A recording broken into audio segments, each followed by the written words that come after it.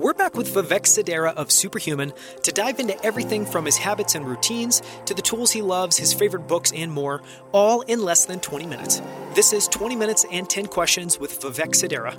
Let's get started. Vivek, I'm super excited to have you back to run through these 10 questions that we ask every guest. Thank you so much for the extra time. Thank you.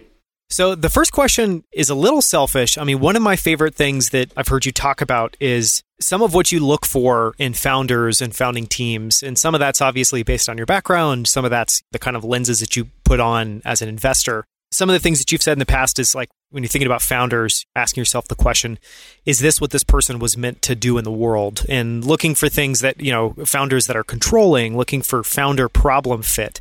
So I'd love to hear you just to kind of expand from there on other things that you look for as an investor in founders, founding teams, and just the approach you take there. Yeah. So when I talked about control, it was less about controlling and more about they would not outsource or delegate some of the early work to others, that they would own the initial work in the beginning and make sure that the product, the company, the user experience, whatever it may be, is molded in their fashion. Because I think it's very easy, recruiting, for example, to offload recruiting to a third-party agency. But I don't think you would actually build the right team in that effort. It's important that the founding team own that particular approach. So for me, I do look for, just from my own experience from being a student of tech and also now from an investing lens where I'm a pre-seed, seed, and Series A investor, and I have my own small fund on the side, where I look for founders and founding teams that, as I mentioned, have a technical background, have product chops, have strong founder market fit. I should get a sense that they were meant to do this better than anyone else on the planet. Like if Rahul came to me and was like, I want to build a self-driving car company, I'd be like, I don't see strong founder market fit there. But if Kyle from Cruise, he has strong founder market fit, he's best suited to do this better than anyone else. So I really look for that. I get turned off when I come across founders, especially first-time founders who don't have a mental model and don't understand what it takes to build a company, that then they are just trying to find a problem to solve. Like they've gone through 6 different iterations and they're like, I'm going to try to solve this problem. And it's like, no, the problem should be so near and dear to your heart that you're like, I have to do this. I obsess and I breathe this. The other things I look for are, does this person have a chip on their shoulder? What really drives them to do this beyond just like the idea of starting a company and solving a customer issue? Like there's something that has to be more there. It might be that they experienced this pain point so deeply in a previous company, or, if they're doing like a healthcare company and maybe their parents experienced health issues while they were growing up. So something along those lines. I also look for, does this person have a particular secret about the world and understand something that I don't know and that a lot of other people don't know? So for example, with Superhuman, Rahul had this idea around having this keyboard-centric command line interface experience that didn't have all the Gmail extension bells and whistles that was rooted in speed and search. And I did not agree with that in the beginning, but I was like, look, you're owning product and you're driving this. But he was right. He was absolutely right. He understood that the next great productivity companies are going to be the ones that help people get time back, that focus on speed, that reduce people's anxieties and so forth. And I do look for that when I come across founding teams where I'll dig in and I'll dig in, and I'll learn something that I didn't realize or I didn't know before. I'm a big believer that a startup at the end of the day is a series of experiments to unlock some type of learning or user psychology. And you kind of have to go through this experience of starting a company and iterating and trying to see what works. And then you unlock this. And I've been fortunate enough to see that with some of the recent companies I've invested in, where I'm like, okay, you understand this unique thing that like not very many other people understand. That's going to give you a competitive advantage and allow you to build a moat around that. I love your perspective there. I'd love to now take the lens, kind of focus it on yourself. And there are really 2 questions that we ask everybody. And the first one, which is going to relate a lot to Superhuman, is what are your superpowers? When you kind of look at yourself, think about yourself, what are some of your biggest strengths? I don't think I'm the smartest person in the room. I think I'm pretty hardworking. I don't think I'm the strongest or the best looking, but I would say that I pride myself on being able to identify winners and being able to identify people who are special. So when I met Rahul back in 2010, from our first encounter, I knew he was incredibly special, and this was someone I wanted to work with at some point in my career. And so I've been fortunate enough to have that experience and to be really refined over time and to identify, like finding Amuye, initially our iOS lead, who's now head of all engineering at Superhuman. I met her within the first 5 minutes. It was like, oh, she's special. We need to bring her on the team. And we moved mountains, even though she had offers on the table and she was going to make a decision in like 3 days. I ran back and I like moved mountains for us to kind of like super expedite the process. And we came in and we beat out everyone else. And so whether it's teams, other companies, whether it's individuals, that's something I do pride myself in. Another superpower is I like to predict the future, and I pull in a lot of discrete and non-discrete data from my own experience studying a particular industry, looking at tangential industries, kind of like what's going on, and then try to map out what the future looks like. And so it's really eerie to see Superhuman where we are today. Like, for example, when we raised our seed round, I had told Rahul, and I don't remember saying this, but I told him specifically, this was prior to actually raising the seed round. We were just starting the process. I told him specifically, we need to raise from first round for our seed, and we need to raise from Andreessen Horowitz for either like our Series A or Series B. And I was very adamant about that. And I was like, this is what feels right, and this is kind of like where I see us going. And then first round came in as the very last investor in our seed round, and we ended up closing them, and they ultimately they put in the lion's share of our seed. And then fast forward, A16Z led our B. And Rahul reminded me of this conversation. He was like, do you remember saying that? I was like, vaguely. He's like, yeah, it's kind of eerie how you were kind of like picking this out. And it's just, a lot of it's just like, there's a certain intuition feeling I have, which I'm still trying to deconstruct and turn into data beyond just like feeling and intuition. I'm like, how can I bubble this up and actually turn this into something that's more tangible beyond just a feeling? And then I would say the third is really around relationship building. I really pride myself on building relationships with people internally in the company, external to the company, with just people in general. I'm fortunate to be where I'm at professionally, personally, through all these relationships. Many of them turned into friendships over the past 15 years. I am very prideful and I very much value the Rolodex I've built, this network that I built. I do enjoy people at the end of the day. I think people are the most complex systems and they're the most complex puzzles. Like, forget trying to debug some code, like trying to like really understand people. It's a really interesting exercise. It kind of gets me really excited. Like, what makes this person tick? What are their motivations? What are their wants and needs? And then through that exploration and understanding, as I'm like building this relationship, I do start to build a connection with that particular individual. And I'm fortunate to have a lot of really close people in my life and an extended network as a result. Love those answers.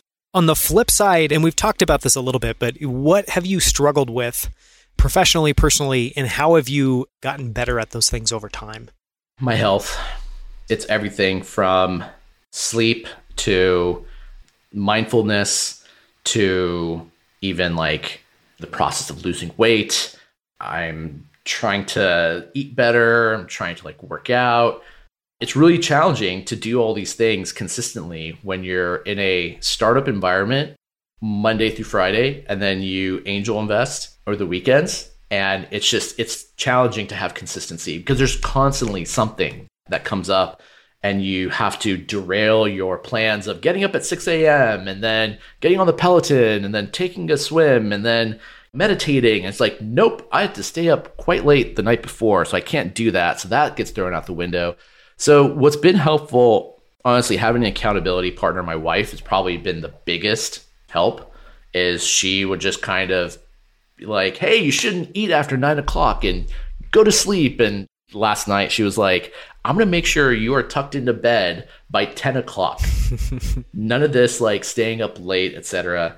because it cascades and it just kind of like you might get a short-term fix, but it has long-term negative effects. And at this point in my life, I'm trying to optimize more for long-term versus just the short-term. And it's just challenging to kind of balance that where like short-term needs and not letting like my health suffer.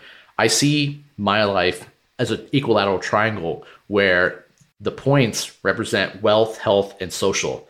And so I've indexed, ideally, it's a full equilateral triangle that isn't disproportionate in one area or the other, but I've indexed so much on the social and wealth. And by wealth, I mean like work, professional aspects, and then social friendships and family and whatnot that I've let my health suffer. And so if I could go back in time, I would absolutely invest in fitness. Like Justin Kahn has the saying, fitness is the first step to greatness. I would have absolutely invested in that and absolutely invested in my mental health and wellness around that. So those are definitely the main things that I struggle with the most. I mean, I can relate.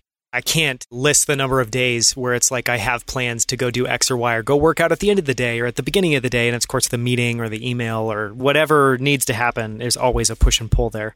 The next questions that we ask are just around kind of areas of your life. And these may be things that resonate for you and these may not. But I think one of the first ones is just habits and routines. I think like the common way people kind of think about that is like, what is my playbook for the day? And that's certainly one aspect. I think the other aspect would just be like, I try to do these things and I try to kind of have this bar for myself most of the time.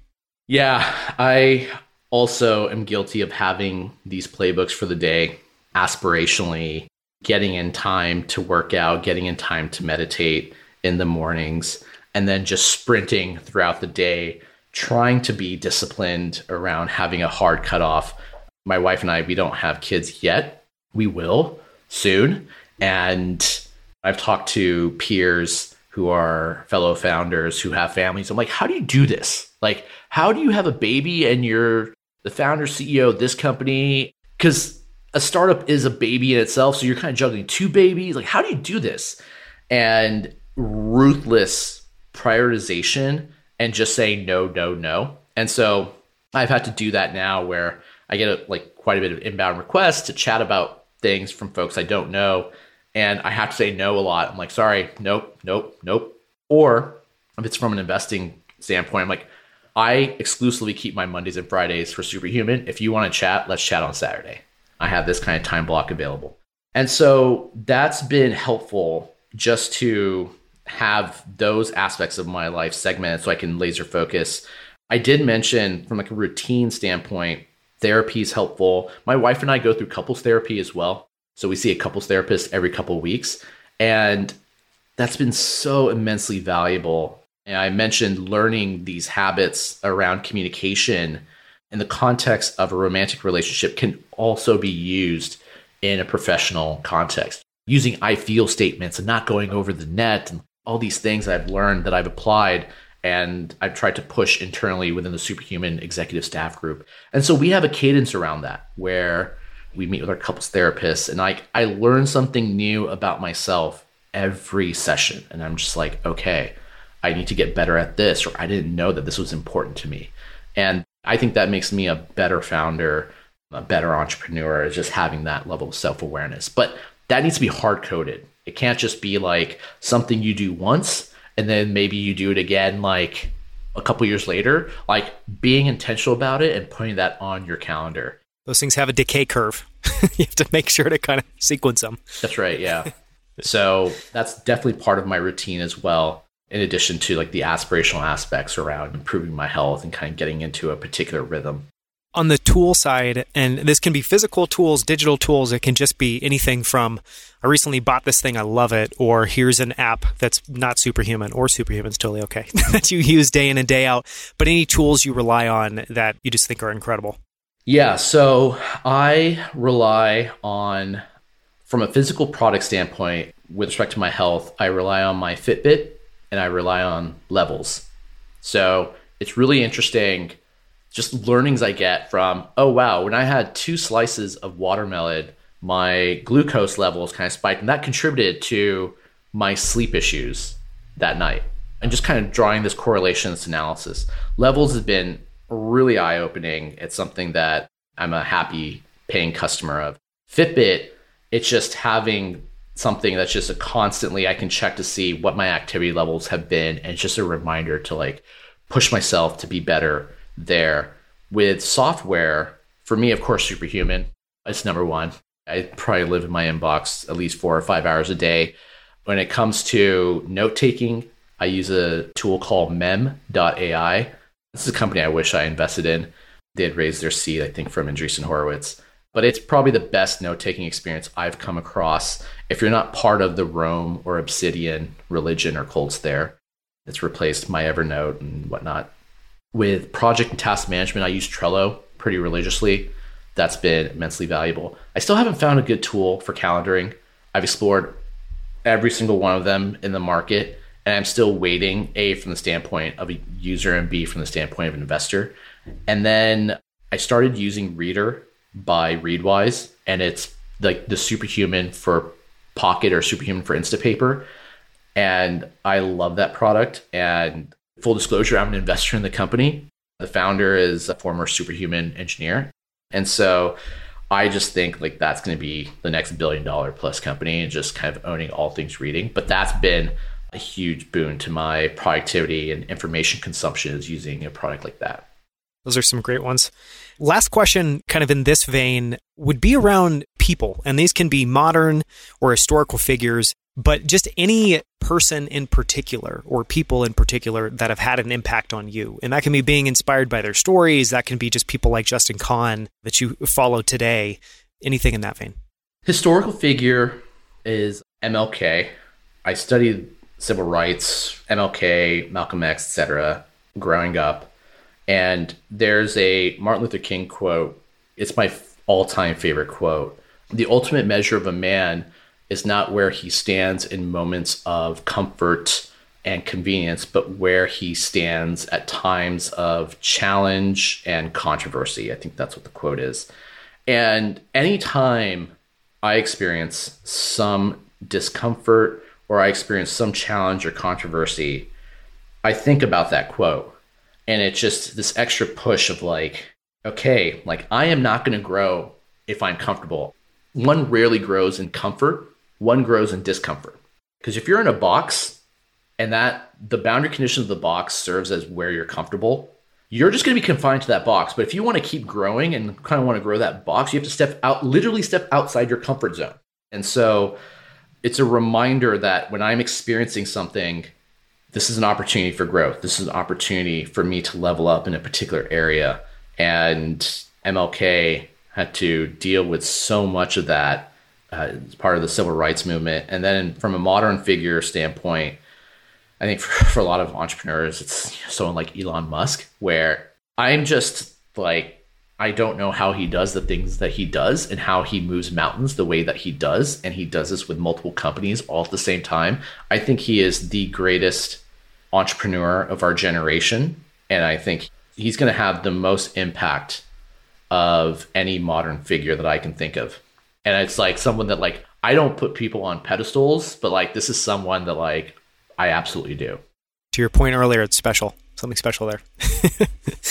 Similarly, around books, any books that either you find yourself wanting to go back and reread often, you find yourself recommending to others often, and this can be in any vein. It can be whether it's professional or not. A few books come to mind. One is Dale Carnegie's How to Win Friends and Influence People. I am naturally introverted, and when I was starting to work on my first company, I realized I had to become more extroverted in order to be successful professionally, but also with respect to the companies that I was doing. And so there are a lot of really basic principles and concepts in How to Win Friends and Influence People that I remember reading at the time. And it's like, oh yeah, smile or say someone's name and just like remember their name or like all these different things. That's just so trivial when you read it, but it's definitely has significant impact. And it's definitely allowed me to become more of a relationship builder over time. Another book that I read, if How to Win Friends and Influence People is my favorite book, the book that's probably had the most impact on me is 48 Laws of Power by Robert Greene. Now, there are folks who view that as like the psychopath's Bible. For me, I read these laws and They give examples in history. It's actually a really good book to read from a history point of view because Robert Greene goes in depth in terms of a historical figure like Otto von Bismarck. This is an example of a transgression of this law or the opposite. And things that I've learned, like one of the laws is don't outshine the master. And I tried to outshine my co-founder of my first company many times. And I look back at my behavior, I'm like, what was I doing? That wasn't the right thing. And so now with Superhuman, Rahul is the CEO. Like, I'm not going to outshine him. I'm never going to outshine him. I'm going to try to propel him as much as possible. And these were kind of like things that I've learned as a result of reading this book. But at the same time, I've also have been more acutely aware of the various sharks that swim in the ocean with us. And people who really adhere to these laws, I can identify and see what they're doing. Even if they don't know the laws, but they're using them. Yeah, exactly. Like they might not be able to speak to exactly what they're doing from the lens of this particular chapter in this book, but it's an unfortunate reality that there are a lot of psychopathic type people and sociopathic people in tech and in the professional world. And I think it's important to identify who these people are. And I was incredibly naive when I was doing my first company. And I was a guppy swimming in the ocean. And I learned the hard way that there were certain people that did not operate like how I operated.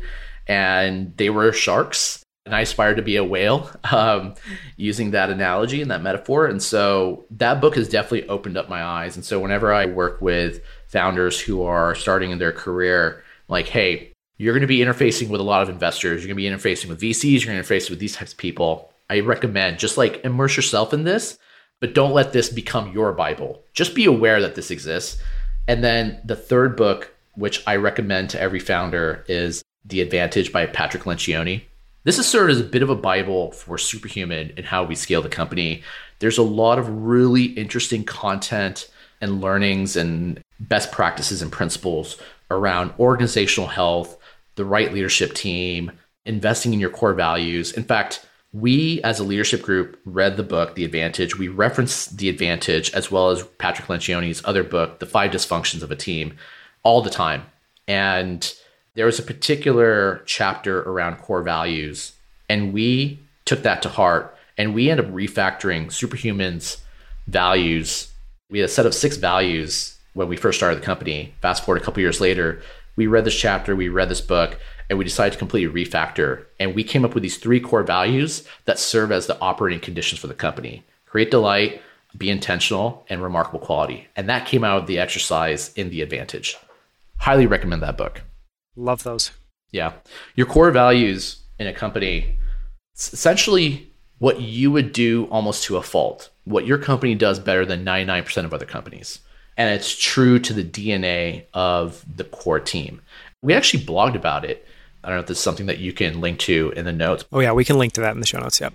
Hearing you describe the 48 Laws of Power is such a good example of like, I know that book. I've never felt compelled to read it. Now I'm actually interested in reading it. So thanks for that tee up and in The Advantage. Those are going to be books I'm ordering after this.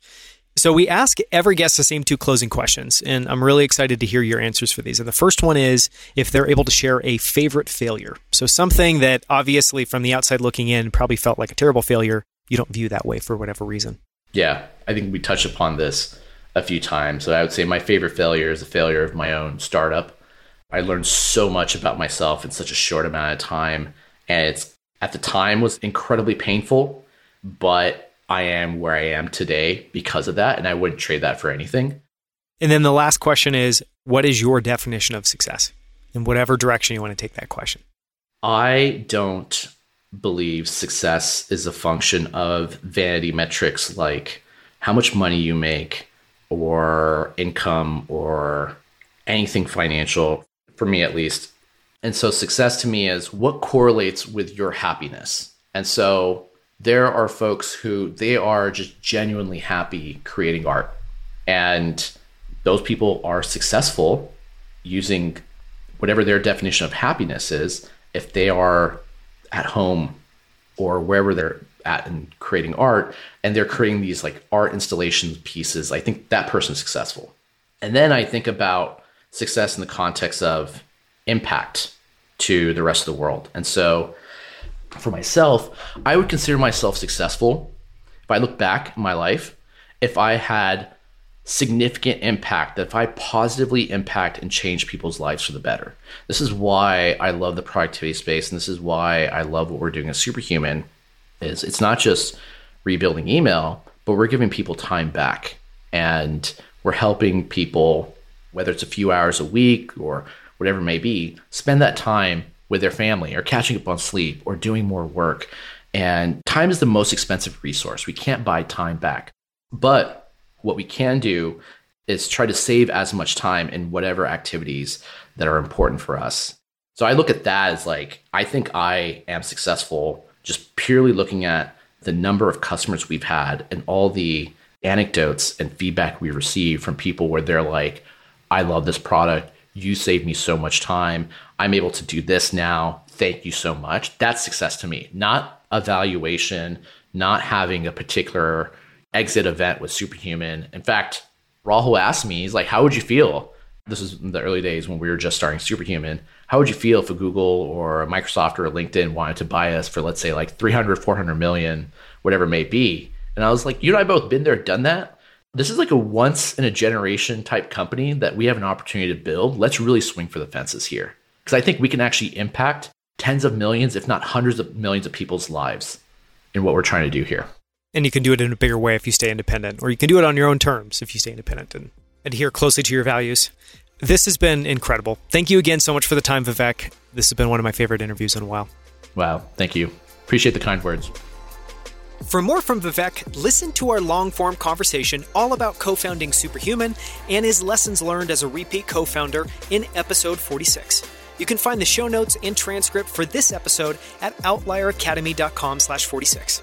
At our website, you can also find more incredible interviews with guests like Scott Belsky, Kevin Kelly, and the founders of Titan, Rally, Primal Kitchen, and other incredible companies. Thank you so much for listening. I'll see you right here next week on Outlier Academy.